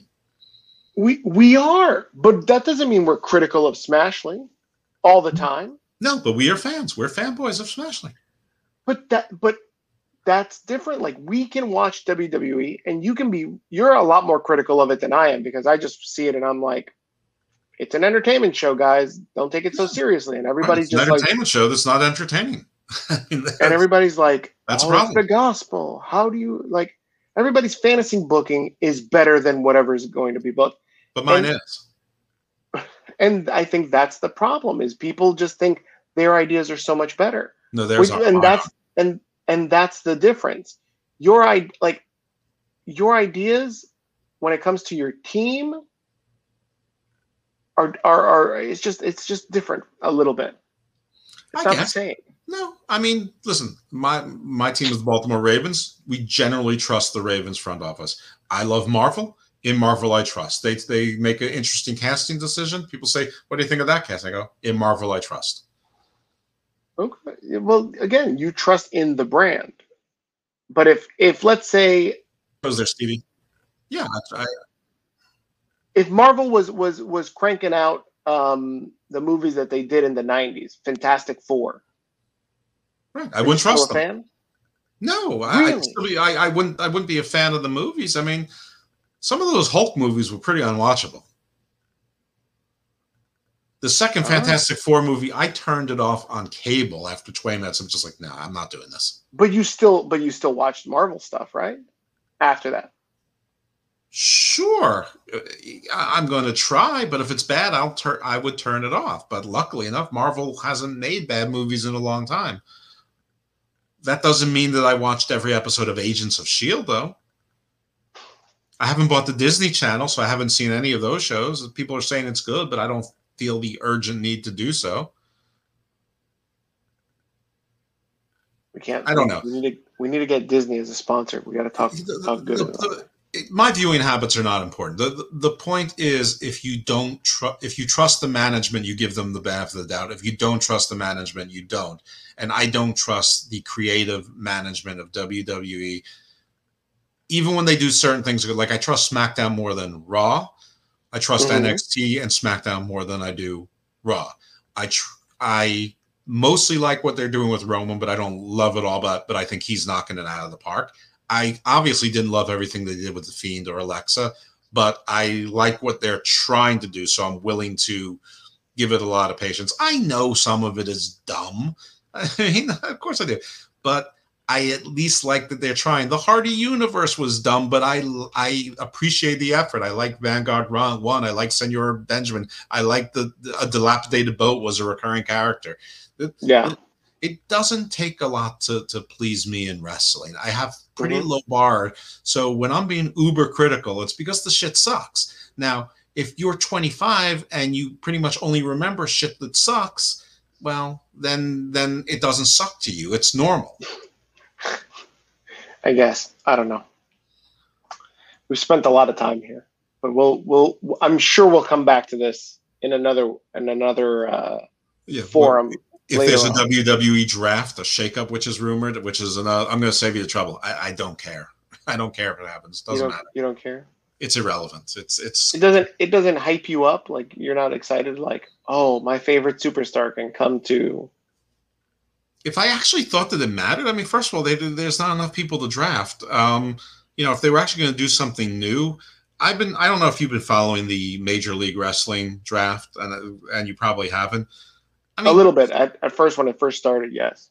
So the draft is they're pretending that they're drafting people who are already with MLW, and it's like they start with 4 a week. Now it's down to 2 because I don't know. They're milking this for as long as they possibly can, and then they'll draft like these free agents. But it's like, I mean, it's like sort of indie darlings, but like Alex Zane, I think, is one. Lee Moriarty. There was a guy pronounced Aries for Aztec Underground, a guy named Aramis, sort of these are two different people as well for Aztec Underground. I mean, it's just, it's like, we're excited that we're keeping Shinsuke or Shenzi. I mean, nobody was looking for the Chilean, the 164-pound wrestler. I don't know. And then they've got this battle riot Chilean audience, right? For the Chilean audience, I don't know. It's just. I mean, this week their YouTube clip wasn't even 6 minutes long, and some of it was commercials. It's and I like MLW. Some of it. It's just drafts are dumb. Like last time with the WWE draft, didn't they just move all of the bad feuds from Raw to SmackDown? Like they moved Rollins, Murphy, and the Mysterios all to SmackDown. Well, Jesus freaking Christ. I mean, this was your chance to break up that crap. Yeah, that's true. Yeah, we'll get more on to the draft as we get closer to the end of August and after SummerSlam. In other WWE news, we had this rumor about Aleister Black, and I guess some people in creative or some people that have Vince's ear saw Bruce Pritchard's name being tossed around in this rumor, are pitching for Aleister Black to come back. That he didn't get a fair shake, that he's been, a good soldier, a good sport in leaving the company, and that there's a lot more juice to squeeze out of the lemon. How about some? Do you buy into these rumors? I don't know, but if there's, there in wrestling where there's smoke, there's usually some fire. So the fact that anyone is even speaking about this and they have the ability to rethink decisions at all is refreshing. I hope it happens, but if I'm Aleister Black, first of all, I would suspect that if it probably has more to do with Zelina Vega than with him. Even though I think everything you said is true about him. I think objectively he's got things to do, and I like the debut. That's not about how I view Aleister Black. It's how I think they view Zelina Vega. That said, if I'm him, I'm going to insist on the no release provisions in the contract that like the Seth Rollinses and the Roman Reigns and the Randy Ortons have, or at least if there's going to be a release that there's like an 18 to 24 month buyout at full rate. So that if they screw me again, at least I know I'm secure for 2 years. With no additional, with either a no compete at all or just the standard 90-day, but I'm still getting paid for 2 years. And, because I am not going, I know it's the major leagues and all, but I am not going back under those conditions, knowing that I'm considered completely dispensable if I don't know I'm going to get paid and have the same amount or lack of freedom that I had before. You're absolutely right. I think Aleister Black, or he's now back to his old gimmick, Tommy End. If he chooses to return to WWE, he's definitely got to protect himself because, God forbid, he ends up on the shelf for another year and not used by creative. Or he walks by Vince's office, Vince sneezes and thinks that he's allergic to Dutchmen. That too. I honestly think I think the rumors could be true, but I believe that this is more a negotiation ploy than it is embedded in reality. I don't know. I think this was started. I'm sorry. Go ahead. Sorry, Jeff. I think this was more started by the fact that, I don't know, maybe he's not getting any interest, and his camp, whoever that may be, might have leaked this out to be like, "Hey, AEW, wake up! Like just because you got Andrade, don't think you're all set sailing. You're ready to go." So I think this is more negotiations than it is WWE wants him back. I I don't recall ever hearing of a situation like this. The closest one is Zelina Vega right now, his wife, Thea Trinidad. The other one was what turned into the very real story of Drake Maverick getting his job back. So I don't remember anything else like this where they expressed where there were stories of regret afterwards and it actually made it out. Now maybe it's just the era of social media and there's a lot of people talking and things are just looser generally. So I don't dismiss that entirely, but this feels a little different. The people who must be talking aren't people who usually talk out of school. They've kept their jobs a long time. So I think there's something to it. Whether it happens or not, I'm not sure, but I think there's something to it. And frankly, I hope there is, because I think that, first of all, that the other places that he would go, we're not going to see him as much or as easily. I mean, listen, I'm not going to start watching New Japan just because Aleister Black is there. I'm just not going to do it. And if he's on Impact, I'm not going to see him. He's not going to Ring of Honor, but if he was on Ring of Honor, I'd see him, but nobody else would. Me and 36. What if he shows up at the Mickey James women's tournament? That would be awesome, but Adam Cole will be upset for him taking his lane. I hope it happens because WWE needs him. They invested in a new character, which was actually interesting to me, and I like the Black Big E feud. I mean, Big E hasn't been on TV now for 2 weeks. It screwed Big E too, because then what are you gonna do? You're gonna put him back into the Intercontinental title mix? Well, that's the only way to go. But the thing with Apollo is working, so I mean, you're screwing him, you're screwing Commander Aziz, you're screwing Big E. It's unnecessary. Yeah. So I hope it's true. I don't know. We'll see. What about Braun Strowman? You hear about him? Yeah. So earlier this week, the rumor was that Braun Strowman was commanding at least 5 figures for indie appearances. I heard he was asking it, not commanding it. Tomato, tomato. No. Commanding means that the market is saying that you can get it. Demanding it is that you're asking for it but not getting it. My understanding is that if it happened at all, that nobody was biting. This is why you're a lawyer, because you're yes, I know words. Sparsing words here. Sparsing is not a word; it's parsing words. Whatever. You and your big legal brain showing off. The cat has no shoes. El gato no tiene zapatos. It makes perfect sense. Yeah, Braun refuted these rumors and said whatever's out there is nonsense.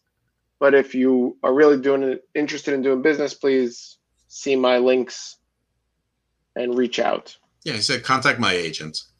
Yeah, contact his agent. So what do you make of that? You think even if he was demanding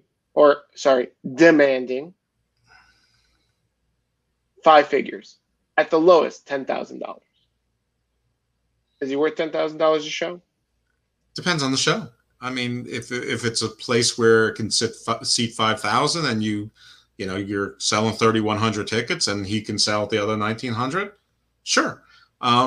I don't know if that's the case or not, but I'm not sure that. I mean, I would put this at 50-50 because it does sound like something that people would just make up, or some people said, I was thinking about getting Braun Strowman. I'm sure he's going to ask for $50,000 or whatever, but he's also done dopey tone deaf things before and then sort of denied them. So I'm going to say 50-50 whether I believe it at all. But do I think that he's worth $50,000? At an indie show that usually is an arena that holds 300 to 500 people tops, and lucky if they get half that? Absolutely not. If it was an NWA card and they had a mini program where he's going to face Nick Aldis and people actually believe that he may have a long-term relationship with them and he may hold Sweet Charlotte, I could see him being worth $50,000 because I think people would buy that pay-per-view, especially if they're still doing the $20 price point. That makes sense. But for a regular indie show or an autograph signing, no. But you also got to think, again, if Braun is already has, I guess, connections in Hollywood, right? We spoke about this last week or whenever the releases came out, that he's been doing voiceover work. He's been acting. He can easily get a job as the big goon in whatever comedy, show, series, a movie. Like, that's time and money.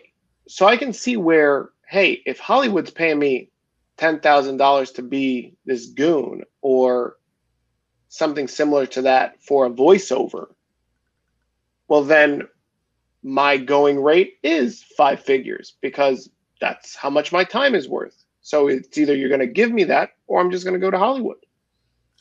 I can see why you're saying that. First of all, I think Hollywood generally pays more than that for most things, which is actually going to undercut what I'm about to say. I think that he hasn't established himself yet in Hollywood that it will translate to the wrestling convention, indie show, autograph circuit to be the same thing. I mean, right now, you know, I have an hourly rate that my firm charges for me. I have podcasts. We don't have a Patreon because, first of all, we don't need it, but I'm not sure how many Patreons we would get. So does that mean that I should be charging $395 an hour for people to listen to my podcast because that's what I'm worth in the law firm world, in the world of law? No, it's a different market. So now if you're Batista or even the Kurgan, who now is a pretty recent fixture of Hollywood movies, and you're going to come, maybe you do get 10,000 people because you're also going to get fans of movies, or Nathan Jones or whatever, who've seen movies and they want your autograph because you're an actor. If you're Braun and you have a 6-role arc in Vikings, and you're a recurring character on the new Game of Thrones series, and it turns out that you're going to be cast to be, I don't know, Deathstroke in Justice League 4 or whatever, then you have that cross market thing where your autograph and your picture is worth something to everyone, and then your wrestling stuff is just part and parcel of it. But no, I don't think the fact that he does voiceovers in Hollywood and he gets whatever $25,000 for that or whatever means that you can command $25,000 as an indie show taking photos with fans. It's a different marketplace. I see your point, but when you're like, you as a lawyer command X amount of money. Damn right, I command it. For your time, and that's in that industry, in that market, right? Up to the A. But that income allows you to spread yourself out to wrestling podcasts where we're, let's be quite frank, not generating bupkis. If anything, we're actually coming out of pocket more than we are, putting into the pocket. So, he doesn't have a job. So he's trying to get anything. So his time is money. And so that's how much his time is worth. No, it's not, because the time is free. It's not booked. If he was booked with the $25,000 a day thing, he would take that $25,000 a day thing instead of being free for the $10,000 a day thing. So, I don't know. If you're going to tell me that maybe right now he's not that desperate. Listen, to be like, oh my God, I need to get a $500 a day booking. If tomorrow I went to 20th Century Realty and said, I've been a lawyer for 30 years. I've got hundreds of clients and referrals and whatever and all that. So you should be paying me, you don't need to pay me $395, but you should be paying me $200 an hour because that's what the market demands from me, and I'm giving you a discount. To be like, realtors work on commission, dude. That's great. You have all those connections. Get some listings. Sell some houses. It doesn't translate. It's a different thing. Agreed, but he's already got his foot in it. It's like saying you already have your foot in the real estate market. And your time is your money. You've got a going rate. Agree to disagree. I think Braun has a lot of bad will in the wrestling world. Meh. I don't know. I think he would do better on like if there's still like a strong man and bodybuilding and supplement circuit, sort of being a rep for a brand there and signing autographs and selling powder at those places. I think there he still has the credibility and the look and everything, and he could say former WWE superstar. I think at an indie show, I mean, maybe some kids would want to see him, but I think if you're an indie fan, Braun Strowman is everything you don't like. That makes him a great heel. Except he's not in the ring. He's sitting there charging you $100 for his autograph. You're like, I don't want a fucking autograph from this guy. I think people would fork over $100 for Braun Strowman. Yeah, an autograph or a picture. Yeah, I wouldn't. See, but that's you. You're not. You didn't see yourself as the kid at what's the kid's name? John Cone's son. Nicholas. What's his name? Flippy. Nicholas. Oh, right, Nicholas. You didn't see yourself as Nicholas. No, I'm Angry Ms. Girl. Exactly. See, so that's not you're not the Braun Strowman market. Oh, he's making the face. See, you're missing it. And then a jerking off motion. What? Yeah, that didn't come out right. No, I mean that didn't come out right. I gotta call my doctor. Oh no. Let's cut to the Blue Chew commercial right now. Yeah, we need sponsors. Let's see. I'm wrapped up with WWE. You got anything else? There's three things. I mean, one, everyone knows this already, but SummerSlam, August 21st, Las Vegas, Allegiant Stadium, 72,000 seating capacity, perhaps more if you include the floor. They haven't released what they're going to release as far as the tickets capacity is concerned, but I would assume it's going to be the full thing. Also, the Performance Center was broken into. It turns out it wasn't much. I don't know that anyone's been caught, or it might have been an inside job, but I don't know. I was expecting more of a story after this, but I haven't heard any follow-up. But it wasn't me, boss. It wasn't me. Right. I guess it's news. And then there was a report that NWA solicited WWE to buy them, and WWE declined, which was a very strange phraseology of it. But I believe it. And, you know, I did predict, and we reminded people of our predictions, that NWA will be bought before the end of the year. And I stand by that, even without this rumor, but it seems to me that they're looking to be bought. And listen, if you're right about this women's pay-per-view thing, hey, maybe they'll make themselves more marketable. I definitely think so. But really, WWE, that would be good. I mean, to have some more titles with some prestige that don't really require Roman or Smashley to lose a title, I think that'd be cool. Something else for Drew to do. I don't know. Scotsman against the Englishman. Oh, it'd be great. Nick Aldis versus Drew. Yeah. So that's the WWE stuff. Can I go off a little bit on something that's not on our agenda? Not that we really had a big pre-production talk, but all sure. Right. So Showbuzz Daily is the website where everybody apparently was getting their ratings from, because nobody pays for the Nielsen license. So everyone's like, this ratings are a thing of the past. They're gone. But we're still getting the ratings. Just some are later than others. Some are the day after. But we're still getting them. So as it turns out, Meltzer has admitted that he has Nielsen. That's great. But they're no longer reporting ratings, or they're only reporting what they want to report. And so he's been telling people saying, where are we going to get the ratings? He's like, subscribe to the newsletter. So he's using this as a money grab, which, by the way, isn't stupid. It's a smart business move, but it's sort of a dick move that he was giving this stuff away before, and Alvarez was. And they're pretending that, like, Brian and Jason and the other people there, Sempervivi and whatever, they don't have access to it, and that this is all Dave's call. And I mean, it's just shitty and smelly, and I'm surprised that this isn't more of a story, because despite what people like to say, people are interested in the ratings and the viewership, or at least there's a segment of people who are. And, you know, again, I guess it's a smart business move that now he's got something that's of more value that only he has, make money off it. But he was giving the shit away for free for years, you know, and he only stops now that the news he wants is bad. I mean, I guess you know why it's not bigger news is because, listen, a weasel acting like a weasel. Come on now, that's par for the course. I get it. All right. So do you want me to do the ratings now, or do you want to talk about AEW, which we haven't talked much about? Yeah, let's talk about AEW. I think I've got two things of note that I want to talk about specifically. AEW still continues to struggle on Friday nights. They are losing ratings and losing ratings fast.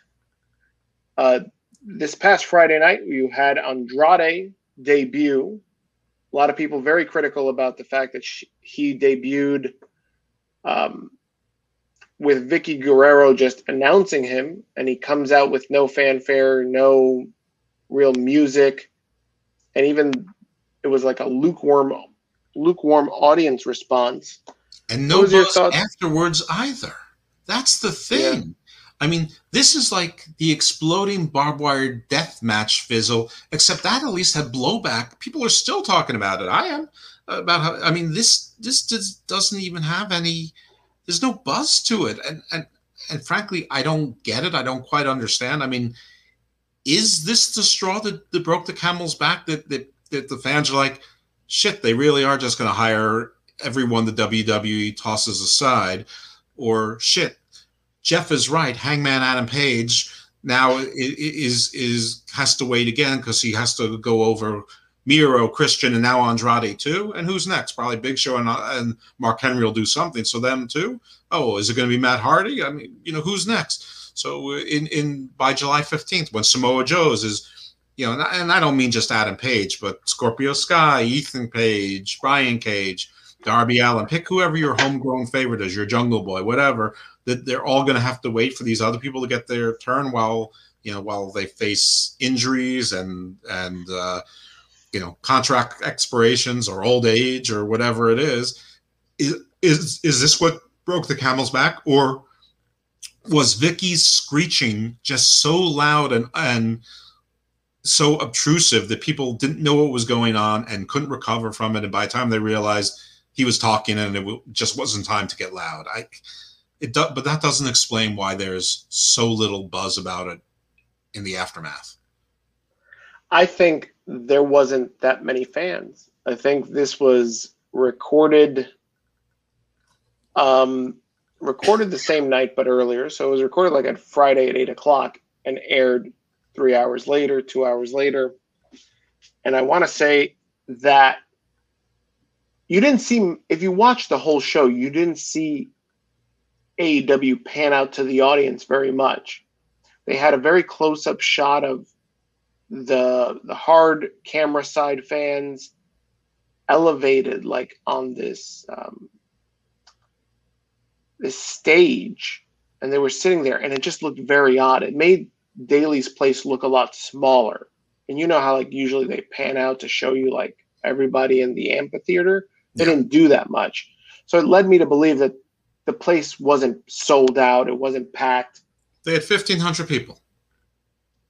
That's what they announced. But by watching the show, Jeff, it didn't look like 1,500 people were there. It did. The place can hold like 5,000 people. I 100% believe there were 1,500 people there. It looked like less than 1,000. Including friends and family. Listen, I don't think it has anything to do with the number of people there, because there were times when there were less than 1,000, they made a whole lot more noise. I don't listen. I have been hearing for years how Andrade is this giant star and how he's money, and I've never thought he was. That said, he's a good wrestler. He's a good addition. I mean, yes, it's a bloated, crowded roster, but that's never seemed to bother that fandom before. I don't know why it would start now. I mean, it's not like he's old. It's not like he's 47 years old. He's young. He's in his prime. He's got a look. He's cool. He's dating a Flair. His best friend is Roosh. I mean, so he's got ties to everything. He's been a bit work with AAA as well. I mean, I don't know. I can't explain what it was, but all I can say is that this was a fizzle, and it's generated nothing. I mean, there isn't even that much conversation about how little a fizzle it was afterwards. That's how much of a fizzle it has been. There's more people talking about Phoenix's injury than this. There's more people talking about Jungle Boy's title match, which everyone knows he's not going to win, gets moved back a week to be back on regular Dynamite time. as was these Friday and Saturday night debacles. I mean, by the way, I don't think we said the number. They did 462,000, which was about 100,000 less than the week before. So it's week 2 in the same time slot, not week 1, and no big playoff games, no Memorial Day traffic, no excuses. It's just bad. And by the way, for people who don't track the other shows, luckily enough, we do. It's not just Dynamite. Dark this week, 220. 2 weeks ago, 269 through present. 3 weeks ago, 311 through present. That's low. That's about 100,000 low. Elevation this week, 252. 9 days from 9 days ago or 10 days ago, 395. Not terrible, but from 3 weeks ago or 2 weeks and 5 days or whatever, 365,000. That's low. I mean, that's about 100,000 or more less than what they've been tracking. So all of the shows are dropping by 6 figures over where they were a month ago or 6 weeks ago. Double or Nothing was reported to be bought at 115,000. Until somebody formally reports it, I don't believe it, because I remember Meltzer and crew saying it's estimated it was 140 or 150,000. Then when the buys came out, it was like 103,000. And then when they reported things that were like, over 100,000, it turned out that it was like 83,000.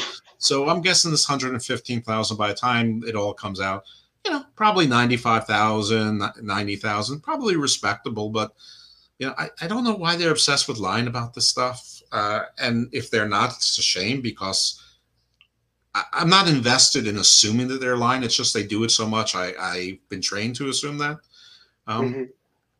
So I don't know. It's bad. By the way, the Phoenix injury shouldn't be glossed over. That's 6 to 8 weeks. It's a groin injury. So yes, he's injured to go. Oh, the other thing about Andrade, it was revealed that in his contract, the negotiations were stalled, that he wanted complete creative control, and they agreed to give him limited creative control. Now, I think that it 2 things popped up. One was, well, what could go wrong now? Oh yeah, WCW and TNA. Then the other thing that came up is, I am willing to bet that limited creative control didn't have a long list of what is contained in limited creative control. And I bet that there's disagreements as to where exactly limited creative control and his creative control and Booker's creative control meets. And I feel that there's going to be problems where that rubber meets the road sooner rather than later. Oh, without a doubt. Without a doubt. But I think, as I can speak for myself, as a Latino fan of wrestling, when he said, I am the face of Latino wrestling, I buy it. And he is. He's probably the most serious contender now. 2 years ago, I would have said Pentagon. But AEW has trashed him, and he's garbage now. Not garbage. Cody is your number 1 Latino star in AEW. He is. Unfortunately, he is. And so for him to say that he's got creative control and that he's, at least going to be a major player, I honestly don't buy that he's an Impact guy. I think he's there to push the AAA match, and then after the AAA match, he's gone. I don't think he's there. No, I think he's there. I think he's all elite, like Kenta was all elite. Like, who was this other guy from Leo Rush? Like, Yugi Nagata. Yugi Nagata is all elite. Andrade is all elite, like they're all elite. I think it's nonsense. I think it's just the pop rating.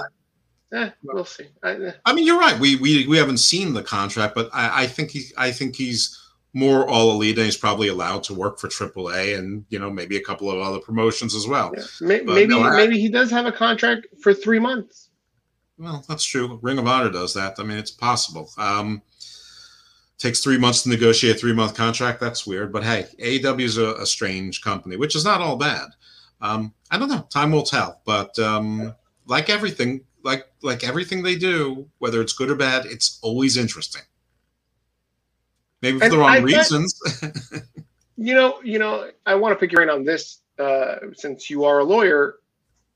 What do you think of the idea of this news coming about that Andrade was in negotiations all during his no-compete clause? He didn't have a no-compete clause. He didn't have a no-compete clause, right? Mm-hmm. Good for you. Good for you. You're doing so well. Before you were misusing commanding. Now look at you remembering like legal stuff and things. See, if Andrade was in a tag team with, let's say, Pentagon, I would know which one is which. You are getting smarter all the time. Thank you. Mm-hmm. See, we contend that this podcast will make you smarter. And we're starting with you. Absolutely. The next thing, let's talk about smart or not so smart. Evil Jr. Evil Jr. has been pulled, for those of you not aware, that I like to call, what's this guy's name? What's his real name? I think it's Brody Lee Jr. Brody Lee Jr. There you go. I like to call him Evil Jr., but what do they call him? -1. Yes. On this show, I like to call him Evil Jr. So, because he reminds me, it's Evil Uno. He's in a mask. Oh, Junior's in a mask too. Evil Jr. Evil Jr. has been taken off of AEW TV by his mom because Evil Jr. has his grades slipping. What are your thoughts on Evil Jr. being pulled off of TV because he's struggling in school? This is something where we've sort of had an unpopular opinion from the beginning, that this actually is not good for a kid, not for a 10-year-old. And everyone's treating like, oh, well, he lost his dad and the emotional support, and they're like his fathers, and this is his family, and it's making him happy. And it is, but none of those fathers are helping him with his math homework. Well, it's not that. It's just that when you're 10 and you start to think that you're on TV and you're a TV star. I mean, lots of childhood stars had problems. Now, he's obviously not a childhood star, but it doesn't take long for a 10-year-old to be confused about what's normal and real and what's not. And so when he's been indulged like this, of course he's going to think that school's not important. He got a contract. He has a contract. He has a job waiting for him. So in his mind, he's like, I don't need to go to school. I already have a contract. I mean, if you're LeBron James in middle school, did you care? Because the NBA was already scouting you. So, I mean, of course you didn't go to college. You went straight to the NBA. And you only waited for 18 because that was the law then. You couldn't be, younger than 18 or 17 or whatever it was to be drafted. So, I mean, that was the NBA rules. So, of course, this is going to happen. Of course, he's going to slack. Of course, school is not going to be his priority because when you're a kid, school is always your last priority. Video games are your priority, your friends, comic books, whatever. You're on a TV show and all your friends are superheroes? Of course, that's your priority. It's not the kid's fault. And I understand why this all happened, but to say that this was predictable is an understatement because it was predicted. But when you predict it, everyone says, what kind of a piece of shit do you have to be to talk to a kid who lost his father that way or about a kid who lost his father that way? No, he's still a human being, and human beings shouldn't be coddled. Human beings have to, people experience loss. Everyone has loss, and he had a terrible loss at a young age. He's not the only one, though, and it's not good for a kid to be coddled like that and not – anyone who has some sort of loss will always tell you they just want to be treated normal. Mm-hmm. Mm-hmm. I just think it's funny that he got pulled for his grades. Okay, well, listen. When do you think that they pull? What's this guy? Monkey Boy, or when do they pull Monkey Boy for his slipping grades, or Marco Stunt? Are you talking about monkeys? Oh my God! Are you talking about Marco Stunt or Jungle Boy? Both of them.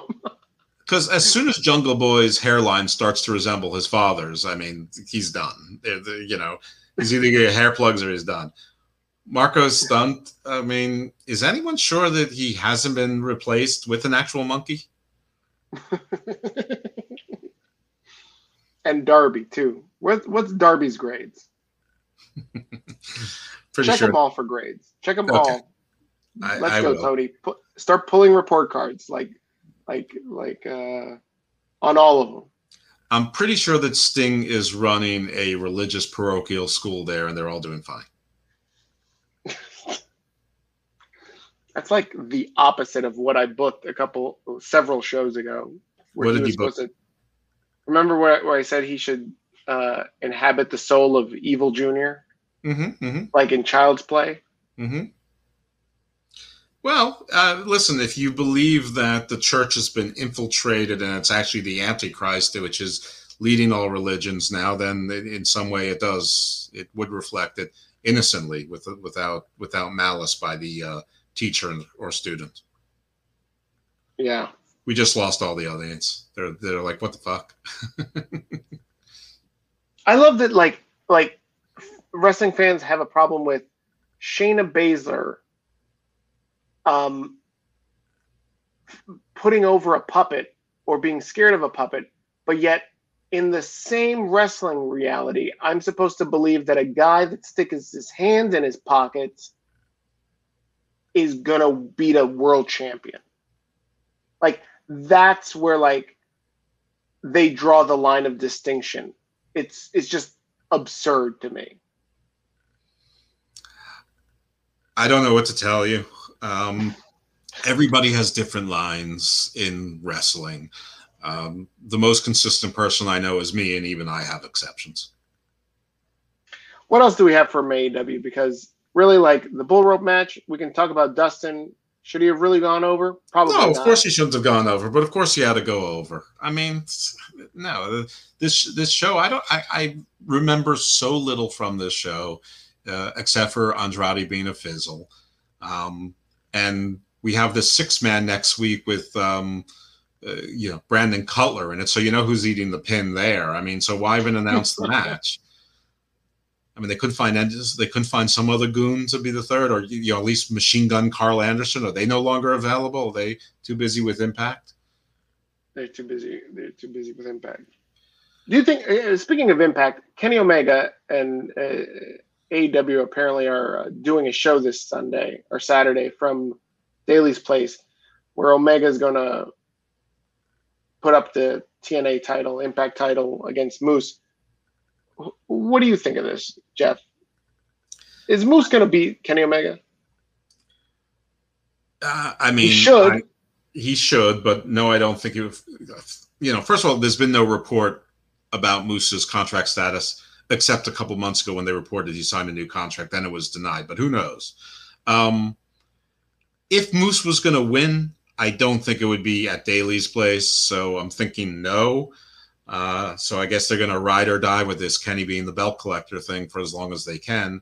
I don't know. I mean, the lack of promotion, I think, tells you about all you really need to know about it, how important it is. I don't know. This whole thing with Impact, it's just weird, man. I mean, the fact that we haven't gotten ratings it's over a month now that we haven't gotten viewership numbers, and the last numbers were 111,000. This is absurd. Yeah, it's crazy. I don't know do you think that they could be pulling in less than 100,000? Yeah, I think it's likely that they're pulling in less than 100,000. And that's why it's not being reported? Yes, absolutely. I think it keeps going down. Wow. Yeah. I mean, when Impact fans realize that Impact treats Impact like a second-class promotion, they're turned off. Wow. It's tough when you realize your parents are getting divorced and they never loved each other. Alrighty. Yeah, there's a couple of quick bits. Other things, SmackDown also didn't do great in the ratings. They went up 17,000, but to 1.792. Raw improved, I guess you could say by a lot, but still trending up. 1.64. Yeah, trending up 1.64. Some other tidbits out there. Chris Jericho's New Japan contract has expired. Shingo Takagi is the new IWGP Heavyweight Champion. Vice is doing a documentary on China. It is not related to the Dark Side of the Ring stuff. It's completely separate. Tracy Hot Sauce Williams, who's one half of the tag team champions in Ring of Honor, was hit by a car while walking his dog. A car ran the red light. The dog was not hurt or injured, but Tracy Williams was in the hospital. Hopefully he's making a full recovery. Of course, they're defending their championships on TV today, so swell. Not that anyone thought it was live, but, you can't even pretend it is now. And in some legal news, Independent Wrestling TV, or what some of you might know, IWTV, which some people know because there's an IWTV title out there, which is sort of recognized as the champion of the indies, is suing Game Changer Wrestling, which is GCW. That's a promotion Joey Janela is either an owner, a booker in, or a little bit of both. And they're suing them for $500,000 over GCW not using them as the platform for 3 pay-per-views. Now, do I think that Game Changer Wrestling ever nets $500,000 for anyone as a result of pay-per-views? No. But this will be an interesting suit to see how it plays out. First, to see, hey, maybe Jeff's wrong. Maybe they do routinely make $164,000 profit for the platform and themselves per pay-per-view. I'd be a monkey's uncle, but okay, maybe I am. I mean, evolution, all that. But it'll be interesting to see what kind of numbers there are, all of that stuff will be public record at some point. This is a local case in Pennsylvania courts. So it's a state court. But hopefully we'll be able to follow up on that, or we'll find somebody who's involved representing one of the parties or otherwise. But we are going to track that, and I think that was very interesting. And everybody knows I'm not a big fan of Janela, so bad news for Janela tends to be good news for me. Does Joey Janela have any fans left? Well, I don't know. I mean, you got to respect that he dated Penelope Ford and Brandy Lauren, but he doesn't have them anymore. No, he doesn't. But he still walked those paths. He still rode those roads. Game's got to respect some game. But does he have any fans left? I'm sure he's got some, but not many. I mean, listen, I hear he's actually well liked by other wrestlers, that he's fair to them and he keeps his word on, if he's going to pay them, he pays them, things like that. As far as, but I think otherwise he's a shit. You can be good in some areas and shitty in others. Any other news? Not that I know. Maybe you know some. Nope. I think we talked about it all. I think we covered it all. I want to just shout out our new sponsor. Yeah, Kumon. Cool. Evil Jr. is using Kumon to get his grades up after school. So if you need your Sylvan Learning,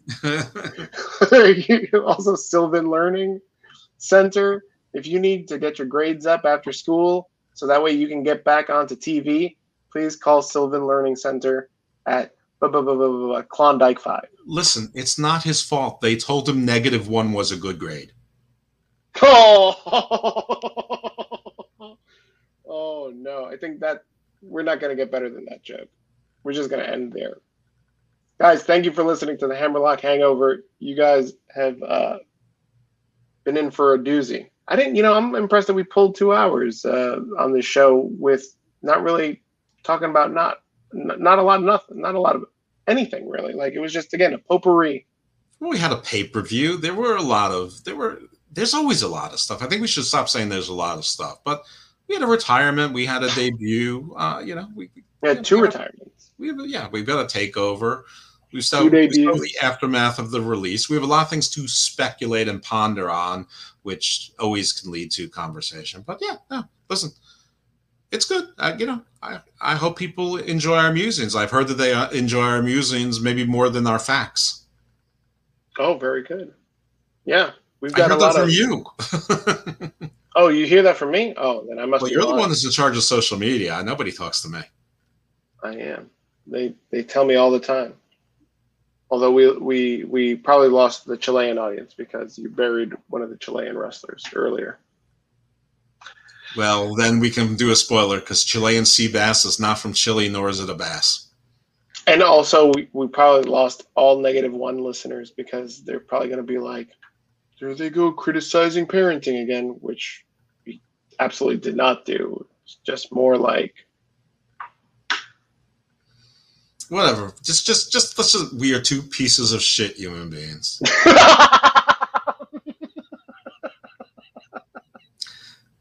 I guarantee you that 94% of the people who make that criticism don't have kids, so they don't understand.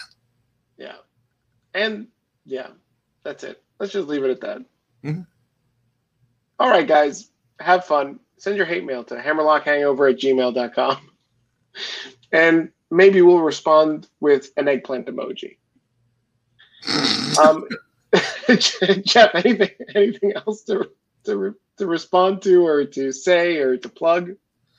Yeah, NWA has declined an offer of Hammerlock Hangover for us to buy NWA. Oh no! For -$1. Negative. We were gonna buy all with our 50 Dogecoin. To the moon. There you go. Waited 2 hours for that. Stay evil, my friends. All right, have a good one, guys. Stay safe.